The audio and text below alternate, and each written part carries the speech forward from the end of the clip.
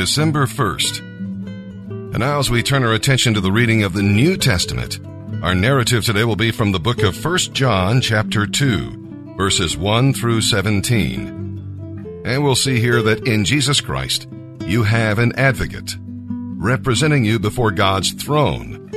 When you sin, confess it to Him and receive His faithful forgiveness.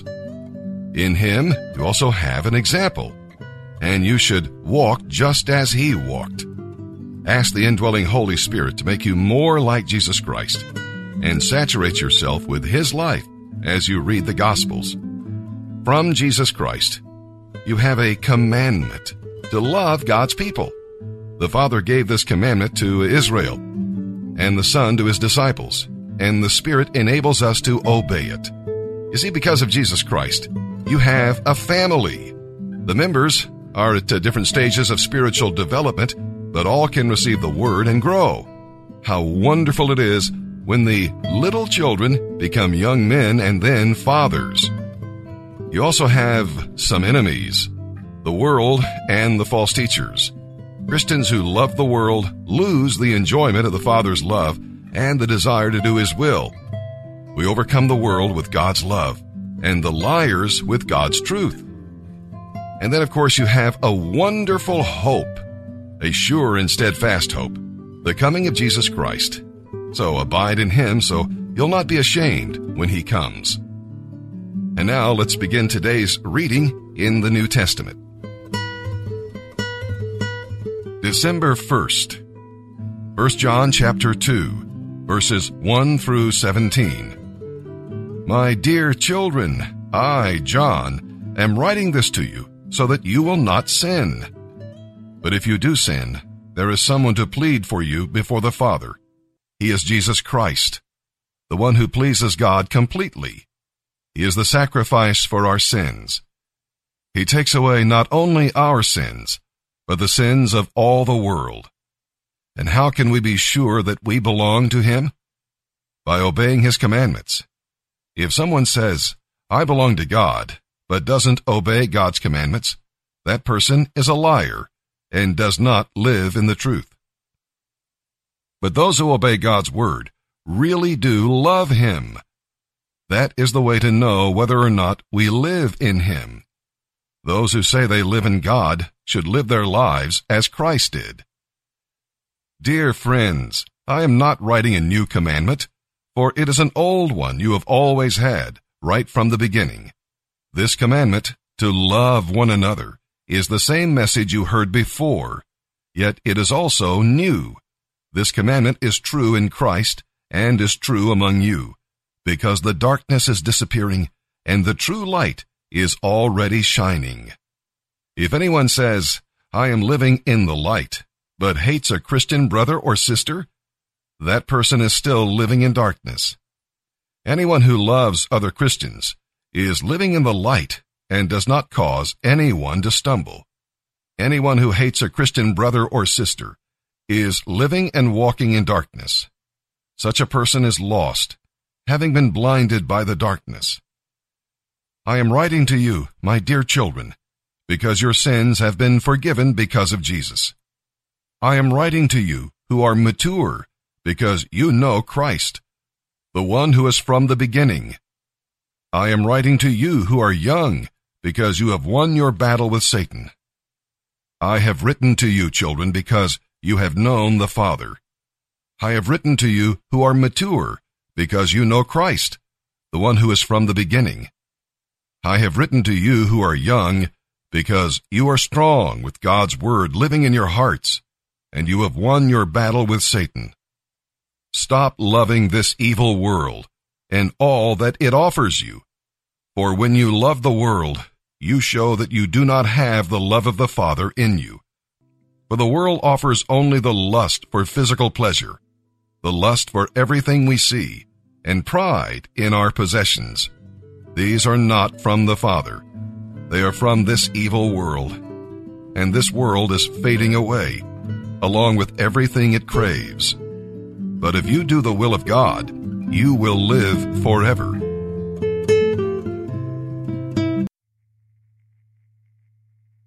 Hosea chapter 3, verse 1. Then the Lord said to me, go again, Hosea. What? Go find her. Love this woman who's loved by a lover and is right now committing adultery. Go find her, Hosea. Go find her. Look what's after the comma. Just like the love of the Lord for Israel. I love her. Now, where it says Israel, it means Israel, but it also prophetically speaks of God's love for the whole world. Go find her again. This is like my love for the children of Israel who look to other gods and love the raisin cakes of the pagans. In other words, they like the things that society, stuff, possessions that the world offers. They're trying to find love and meaning and purpose in that. Go find her. Boy, that must have been a heart-wrenching process. As you go looking for your wife who was a former prostitute, who's now back into prostitution, where do you go looking for her, friends? How messy is that search? How painful is that pursuit? As he walks the streets, everyone says you don't go to those neighborhoods. Men of God should never be seen in those places and buildings. But here's Hosea looking for who? His wife of all people. Going on in verse 2, he continues to write, so I bought her. I bought her for myself for 15 shekels of silver and 1 1/2 homers of barley. Wait. She's your wife, Hosea. She's already yours. What was the scene like as Gomer's back in the sex slave industry? What are the chances? Does Gomer find her on some pedestal somewhere, chained and shackled, naked, being sold to the highest bidder? Hosea there sees his wife, the mother of their 3 children, and Hosea looks at her and says, excuse me, sir, that's my wife. He goes, sir, I don't care who you think she is. This is her price. But what's the price? And he pays for what is already his. The Bible says, I hope you understand, Hosea is a picture of God, and no offense, you and I are a picture of Gomer. The Bible says the earth is the Lord's and the fullness thereof. Mankind is the unique possession of the Creator God. And yet, 2,000 years ago, he paid a dear price. He paid for what he already possessed. And he sent his son, who spilled his blood, to purchase back what he already owned. How much?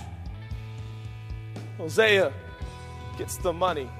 What was that exchange like when Hosea looked in the eyes of his wife? No doubt she hung her head in embarrassment. He's found me.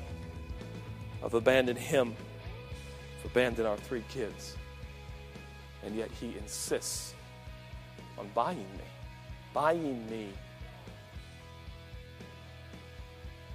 As these other men sought to buy her, to use her, Hosea seeks to buy her, to heal her.